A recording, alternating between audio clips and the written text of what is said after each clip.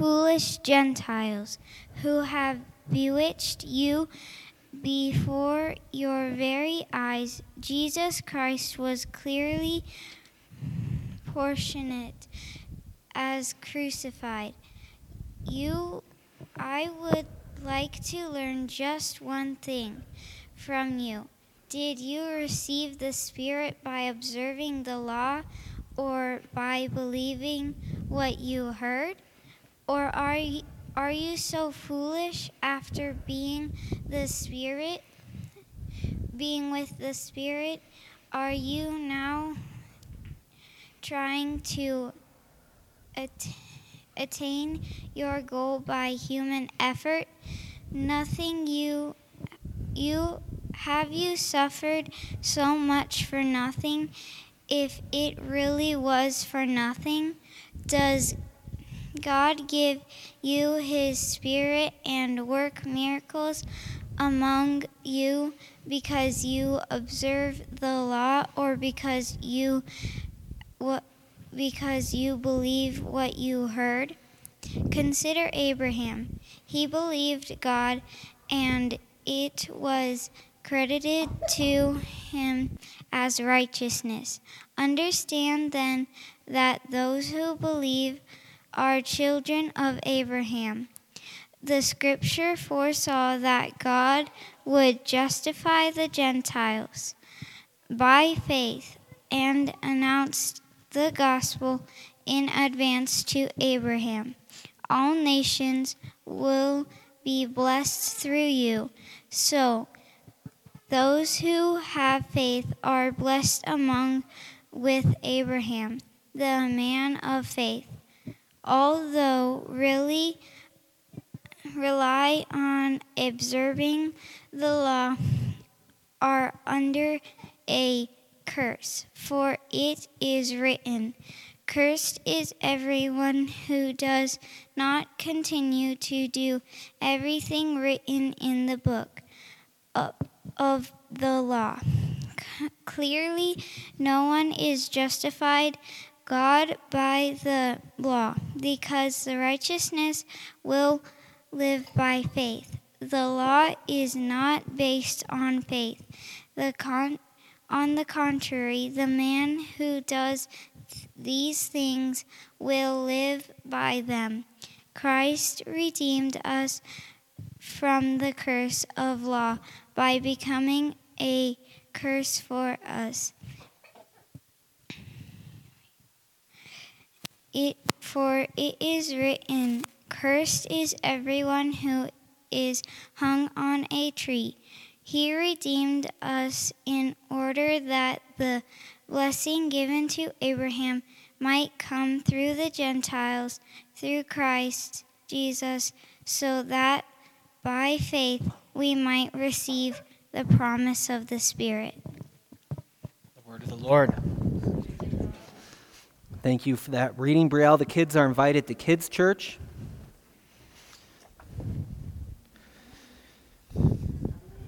If you're interested in testing your vision after the service, you can take a look at Brielle's Bible. She had all of Galatians 1 through 3 on one page and then flipped it, which I didn't think that would fit, but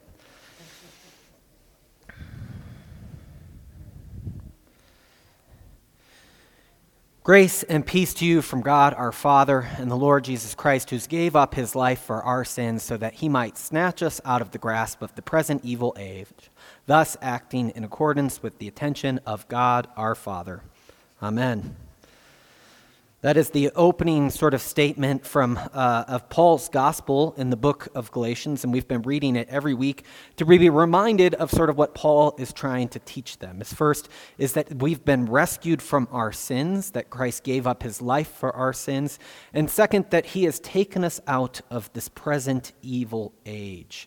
I think American Christians, that at least in my development, we've really nailed that God is rescuing us from our sins, saving us from our sins, but the notion that God is taking us out of the present evil age and perhaps placing us in a new sphere of relationship and of understanding, of being in God has perhaps not been followed through as much. And so that's one of the themes that I've been trying to bring out of Paul's epistle to the Galatians, is what is this rescue that God is undertaking for us. And as we move forward, today we have Abraham. Next week we have David, and then Sarah and Hagar, and then David's a real person. Sarah and Hagar are the people that Paul is going to talk about in the next section. Sorry. And then Sarah and Hagar are real people. I've messed up this one. Then we'll get to sort of what some scholars look at as Paul describing a new Exodus, and what he's describing in the book of Galatians, that people were in slavery and they are being brought into freedom, and that this should be reminding them of the Exodus that undertaken in the Old Testament. And so Paul, in the next, from chapters 3 to basically the beginning of 5, is going to be sort of working through Old Testament imagery and portraying how that has been anticipating the Christ event. And it is fulfilled in the Christ event. So that is sort of the journey we'll be on for the next couple of weeks. But we started with that introduction where Paul is talking about rescue from the present evil age. And the next week after that, he did a certain critique like he did this week, is how are you falling for other gospels? How are you leaving the gospel in which has been entrusted to you, in which Christ appeared in your midst? And we talked about first the challenge of what that meant in the context. And in this week, we might be able to project a little bit better what these other teachers, these rivals of Paul, are telling the Galatians. But at that moment, we also looked at how other gospels take place in our midst, how other gospels sort of can crowd out the gospel of Jesus Christ in all churches. And we'll catch on to that again today. And then Paul went through this biography of himself where he wants to remind them that this gospel did not come from human origin, but is one that has been revealed by God. It's not like every other human schema that Paul is saying of where you just pass it on and this, that, and the other. But in some sense that this has been apocalyptic, unveiled, revealed, taught in the world in a different way. And then Paul walks through how that journey for him led him to the Jerusalem church and some relationship there, positive relationship, that led to sort of a fight with Peter over how these false teachers have been infiltrating there and sort of re-dividing the church, pulling it apart in other places. Paul opposes Peter to his face. And then in the next section, which we closed with, we went through how Paul is dying to the law so that he might live for God. He says, I've been crucified with Christ, and I no longer live, but Christ lives in me. The life I now live in the body, I live by faith in the Son of God, who loved me and gave himself for me. I do not set aside the grace of God, for it is, if righteousness could be gained through the law, Christ died for nothing. And so we pick up today, you foolish Galatians, laying out what Paul has described to them as sort of, and the word we've been trying to use is evangelion, his gospel, this announcement of what God has done in Jesus Christ. And this is, in Paul's language and in the New Testament language, most often an announcement of what God has done. It was taken from the pagan world, and it was an announcement of what Caesar or birth or something else, but now it is the announcement of what God has done in Jesus Christ. And in that way, as an announcement,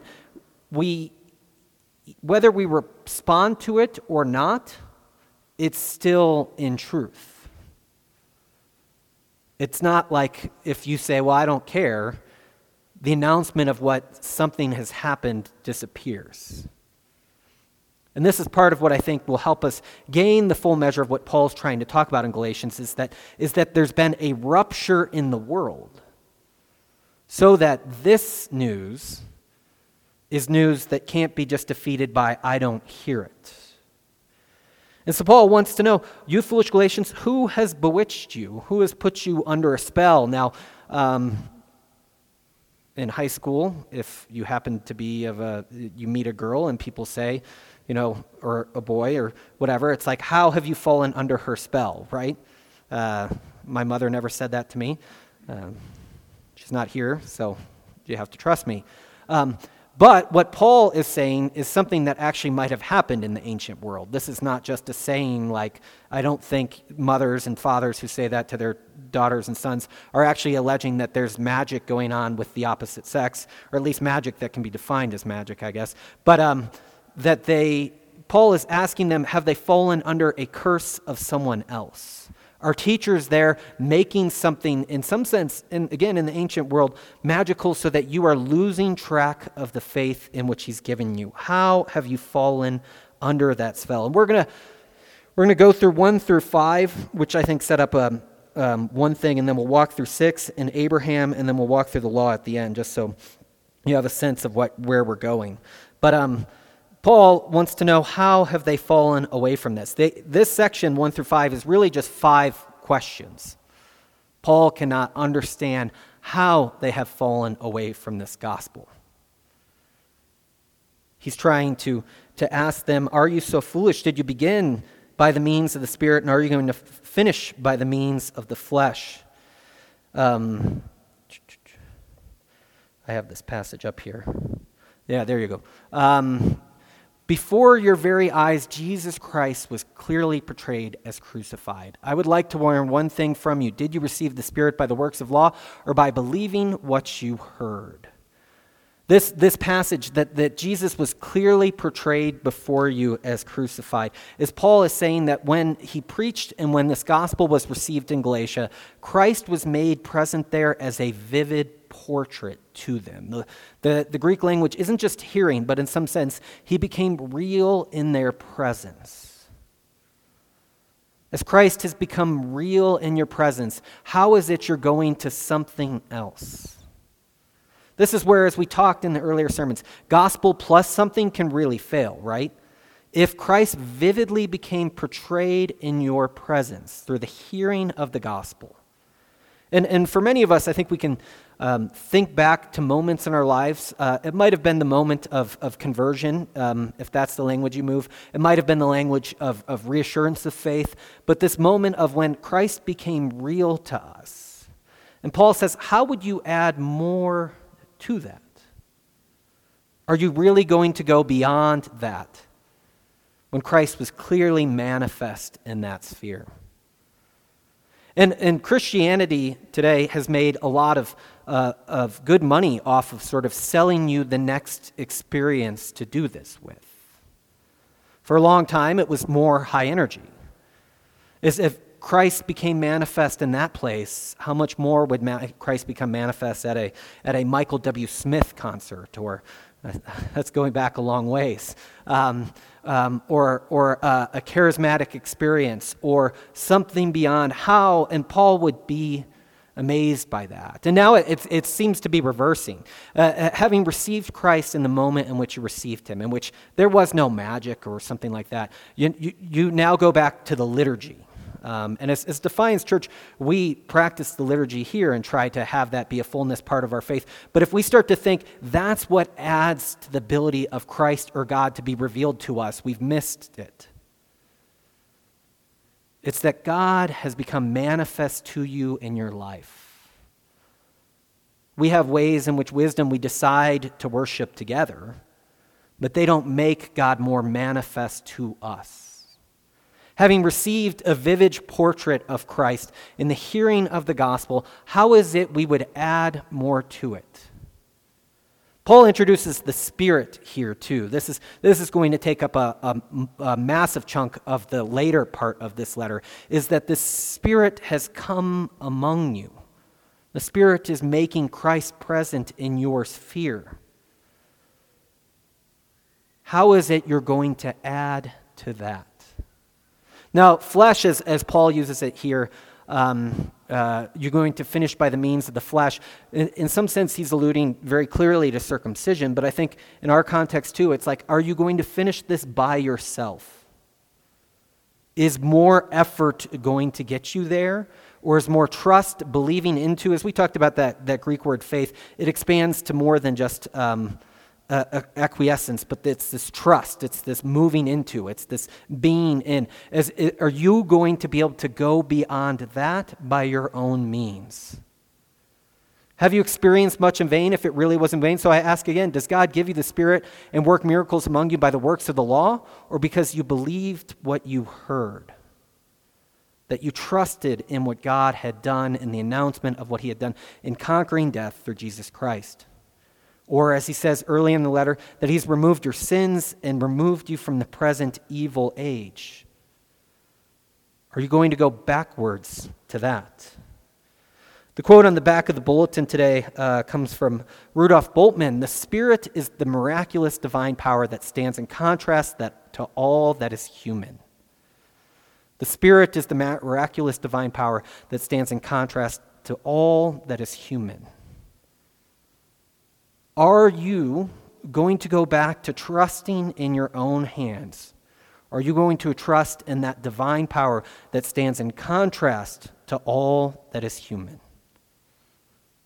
Paul in Romans, and he alludes to in Galatians too, is that God is making things out of things that didn't exist before, calling into being things that weren't there. Are you going to go back to working harder yourself?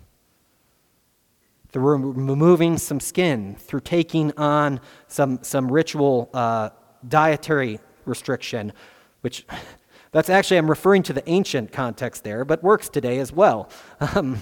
I'm going Whole30. Are you going to be able to repair those things yourself? Are you going to stand in this? And in this way, the Spirit, as we get into it, is revealing that new age, that new creation, that thing from beyond. Before we go forward to the next section of Scripture, there's two things. We'll probably just do one, but maybe we'll do two. Is this image. And this I called a graph for a long time, but it's not a graph. It's an image of a story. And it's a story that we can place ourselves in. It's a narrative we can inhabit. This is not, I called it a graph, which is a bad way of describing it. What it's trying to grapple with is how we live and understand our world. Now, I did not invent this. This is my handwriting and drawing, but this is a thing for interpreting both the Exodus story, if you want to read that top line as that time in slavery, and that bottom line as that time in which they are in the wilderness, in which they finally reach the promised land, which, if you close reading of the Old Testament sort of maintains that they never quite get to the fullness that is the promised land. They are always in that box of the already and not yet. But I come back to this often, especially when we're doing Paul or Torah, to keep suggesting that this is a frame, it's a narrative image that we can inhabit ourselves and begin to understand perhaps some of our lives a little bit better. That Paul is saying in this Galatians is that we are in this present evil age that is defined by slavery, sin, and death. And this is the age in which Paul thinks the flesh will try to rule. The flesh will try to bring about the goodness that is only being pointed to, but never quite there yet. And for what Paul happens, and what happens in the New Testament, or what happens in the Exodus, is that there is a rescue, a liberation undertaken by God. In the Exodus, this is the journey through the Red Sea. In the New Testament, this is the life, death, and resurrection of Jesus Christ that creates a rupture in time. And so as Christians and as people brought into this new creation that are pointing to this, the Spirit is doing this transforming work. That second line, all the way on the right, where this timeline is now defined by life, which is of an eternal kind, forgiveness and freedom and new creation. The Spirit is what's bringing us there through this adoption into God's family, that we now cry out, Abba, Father. And so what Paul is arguing here, and what he's going to argue in this next section that we get to, is that you can begin to try and repair the old age, to live in that spot. Or you can begin to trust that you've been brought into the age of the Spirit, into the age in which you are inhabiting a new place in a new sphere of life. And this is where I made this... People are able to say this like a joke. I never quite get it right. But the idea is that we have people today who say, I believe Jesus Christ is Lord, and that has affected some sort of change like that, but that's just my personal opinion. You can see that misses the point of what's been ruptured in the world. And that has tangible effects too, is it's not called, we briefly hit on, I think if you came to the book of Galatians and your question was, how do I take myself from life on earth into heaven? You could sketch that reference maybe because you're using stuff from other things that have formed you, but if you were just trying to answer, what is the book of Galatians about? You would say it's about how we get ourselves involved in God's new creation. That's what Paul is going to end with. What matters is new creation. And so that's not even like, there's a reason why heaven, at least at this moment, isn't on there, because it's this age in which God renews us in this place. I mentioned when we talked about that, I disagree with that scholarly line that says that's the main point of everything, but that we can find comfort in heaven still. But you're not going to get there from the book of Galatians, I think. You're going to find yourself grappling with new creation in the midst of this present evil age. And so we live in this overlap in a lot of ways. We can't get too proud of ourselves for inhabiting only the new age. We live both in the old age and in the new age as believers today. Paul, in some sense, will at times allude to that we are people of the new age that have habits that cling to the old age. You'll see that in Romans. At times, church tradition and other places have interpreted that, we are more in need of rescue even in the hope that God has done for us. We are still clinging to that old line harder than we think we are. And at times, the church can get too triumphant and think it's making the new age itself. Perhaps a temptation with modern politics today. We make the new age of Christ rather than we trust in the Spirit. This is some of the dichotomies that are going to show up in this section of Paul's letter. Promise and law, that God's promise is being fulfilled, or whether we are functioning by law, that the Spirit is coming amongst us, or the flesh. And flesh here is human effort, perhaps more than it is bodies. The new creation is not against the body. Faith over works, freedom over bondage, blessing over curse. We see that in this next section we're going to go to. Whether we are children of God or going back to being slaves, putting ourselves back into Egypt. And this is what happens with freedom. We'll talk about it more as we get there. But oftentimes when we are trying to move away from something and rescue in a good way, we sometimes want to go back to where we knew what happened in those patterns.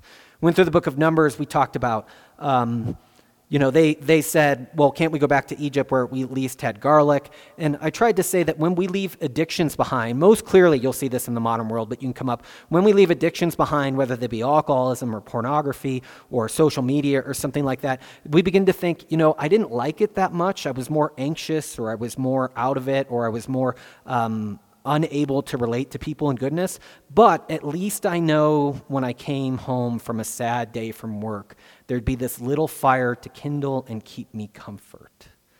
It's hard to lose those identity markers. And so, we say children of God and slaves, who would choose that? I think we're not doing soul work enough. It's like the comforts that come from knowing what happens at what time and what place and what people will be there are much greater than we think they are. I think we look at this and say, oh, how could you be so dumb, when in fact it's like, it's us.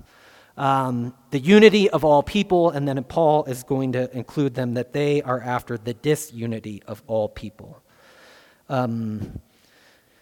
This brings us to our next section of Scripture. Understand then that those who have faith are children of Abraham. Scripture foresaw that God would justify the Gentiles by faith and announce the gospel in advance, so that Abraham, all nations will be blessed for you. So those who rely on faith are blessed along with Abraham, the man of faith. Paul here turns to Abraham, which is a bit of a weird term because his audience, as most interpreters of Galatians assume, is a Gentile audience. How much would they know about Abraham? Which brings us to, this is probably what the teachers are telling them. The teachers, these people who have infiltrated Galatia and are trying to get them, Paul brought you Jesus. Paul gave you some sense of the Spirit. But if you want to be fully in, you need to be practicing the faith of Abraham, and you need to be practicing circumcision, and you need to be practicing these dietary laws. And in a way, this is a way of having control. We have our own purity. We have our own sphere. We have our own cleanliness. And so we, adding to Paul's gospel, or giving you the full thing, not just the weak part of it, are inviting you into that. And there's a common teaching at this time about Abraham that Paul is going to confront here, if I can find it. Abraham was the great father of a multitude of nations, and no one has been found like him in glory. He kept the law of the Most High and entered into a covenant with him. He certified the covenant in his flesh. This is what they're teaching about Abraham at this time. And part of this time is that he kept the law of the Most High is the common understanding of Abraham at this time. That Abraham was faithful Jew who kept all of the law. But what Paul is going to bring them to is that the law actually comes after Abraham. I think mathematically, if you add up from Abraham to Moses, it's about 470 years. And so what Paul is saying is that Abraham was not justified or rectified or put into right relationship with God or by anything other than his faith in God. And that was the passage we read that Brian read for us today, is that Abraham is worried. And what that passage, which Paul is using here from Genesis 15, precedes circumcision too. It's the next meeting from God is where circumcision is enacted. And so God, in the Old Testament, is rectifying Abraham, justifying Abraham by faith, separated from circumcision by at least some period of time, and separated from the law by at least 400 years. What Paul is trying to help the Galatians know is these people are trying to put you back into that spot of what he's going to sort of contest is slavery unto the law, or trying to save yourself by works, or working through this way, and it's the sphere of blessing and curse that he says even Abraham, the model in which they hold up, was brought back into relationship to God by faith in seeing what God would do. And that's one way of reading Genesis 15. It's Abraham's faith in response to God's announcement of what he's going to do through him, that God justifies. It's faith in the action of God, not faith in Abraham's faith. That's sort of the transformative moment there. And so Abraham is one brought into redemption by the work of God, and that God who justifies him because of faith, not because of human work. Neither circumcision nor keeping the law, if you're playing by the teacher's proof text. And we got one more section of scripture to go through, but I do want to say that so much of what modern interpreters of Galatians will do, and it's starting to change, is say that these are Paul's proof texts to correct the teachers.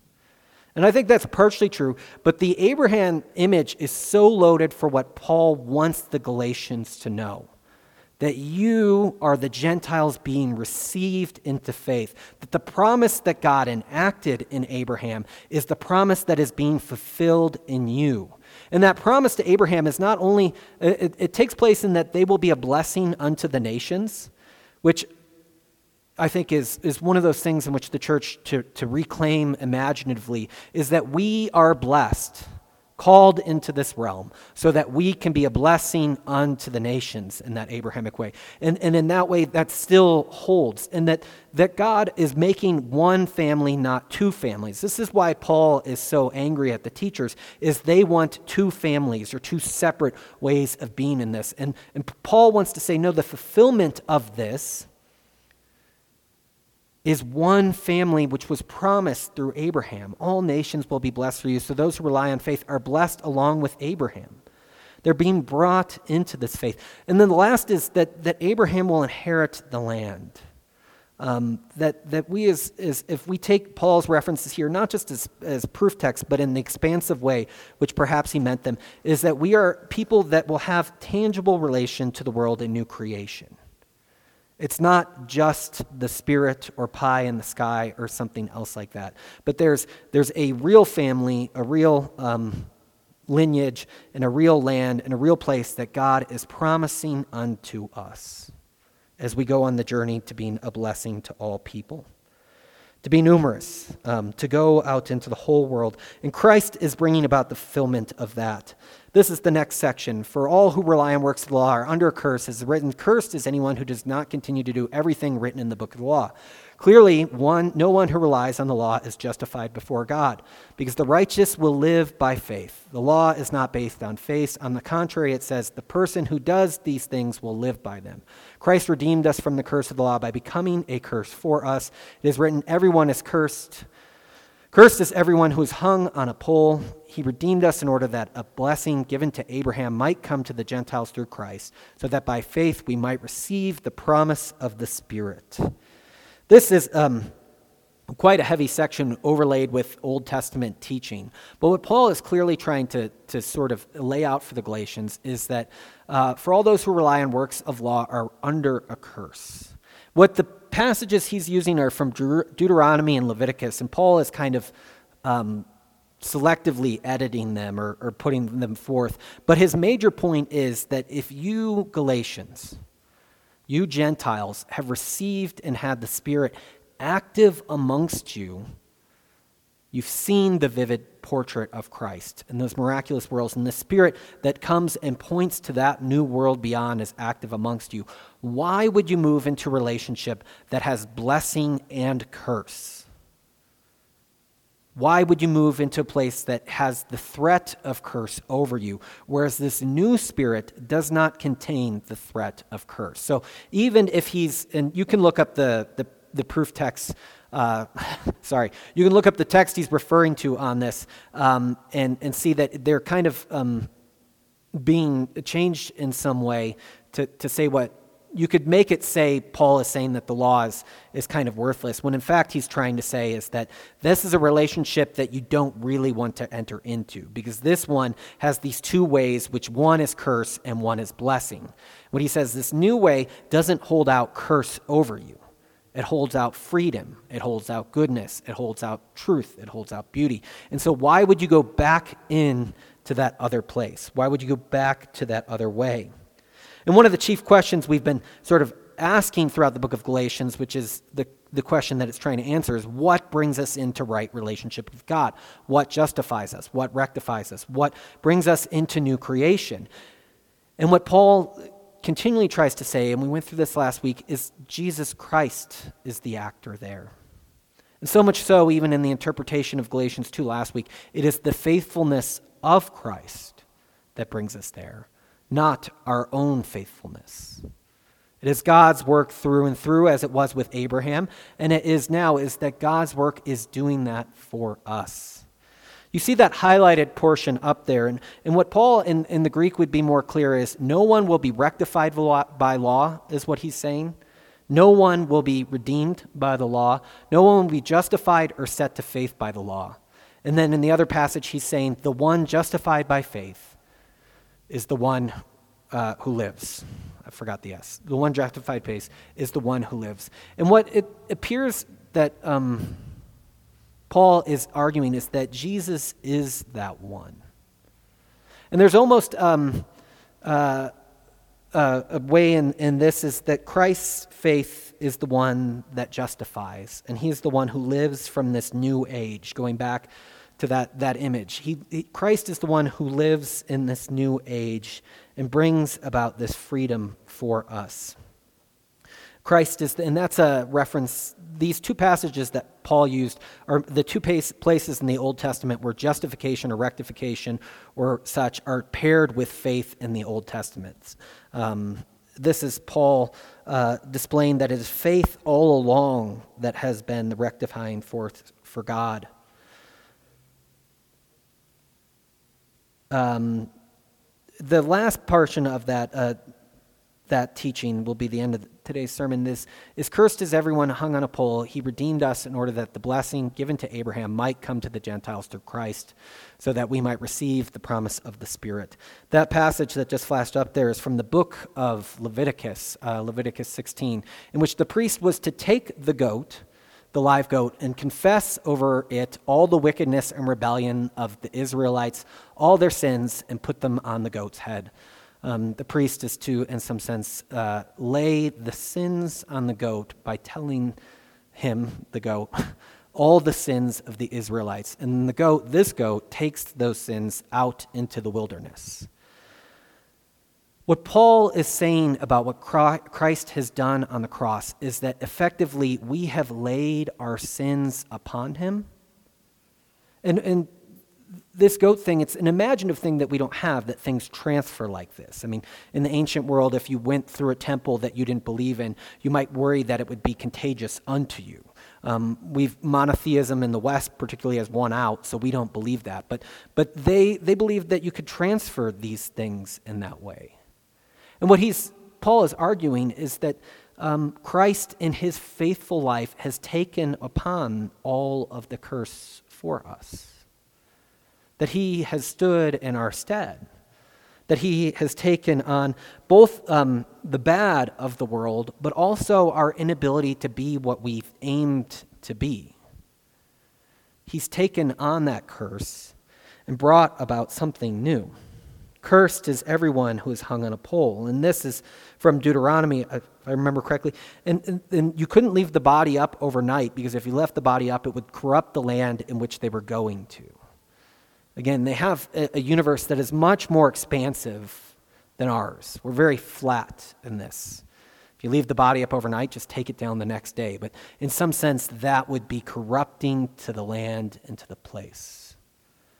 Christ takes on that curse for us. And I think in this way, to be rectified by faith and to see that Christ has taken this on, as we get further into this series, I think it will help us begin to learn to abandon ideology, to begin to learn to abandon equations, making deals with the world so that we get what we want. And I think in many ways, I hope that it'll teach us to abandon our self-help efforts to justify ourselves in our own eyes or in somebody else's eyes or in God, but to live into the freedom, into the new creation which God has had for us. And so there are two ways in which I want to sort of image that for us. The first is, and my friend came up with this, has anybody seen the movie 8 Mile and being willing to admit it today with Eminem? Hey, some people. Some of you saw it, but you're not willing to admit it. The movie 8 Mile is about the rapper Eminem in some great ways. Not great ways, in some ways. And what he, in the story, is a white rapper in rap at this time in Detroit is heavily black. And what they do in these rap things is they have rap battles where they sort of go up in front of people and you say negative things about the other person and they say negative things about you. And there's some art to it, and it's not just saying negative things about each other, but in some ways, well, that's definitely the point. But that's how you decide who wins or not. And somehow Eminem, as a white guy, has done relatively well in this world and is at the final sort of battle of the movie in which he is going against someone. And it's clear he's struggling with identity and how he's going to do this. And what he does when he gets up there for this last one is he actually makes fun of himself through and through. And in this way, he takes on the curse himself. And in this way, that disarms what the other person can say. Paul in Corinthians will talk about how, in Colossians 2, is that strength and weakness has now been flipped because of what Christ has done. Weak is strong, strong is weak. And that's rule for all of us now. That's a truth of the universe. So in being able to say, here's the ways in which I'm terrible, Eminem did, he's disarmed what else can happen to him. I've said this before, but Christians are those whom nothing worse can happen than already has happened to them in being brought into Christ through his life, death, and resurrection. We've experienced the worst of what humanity can do.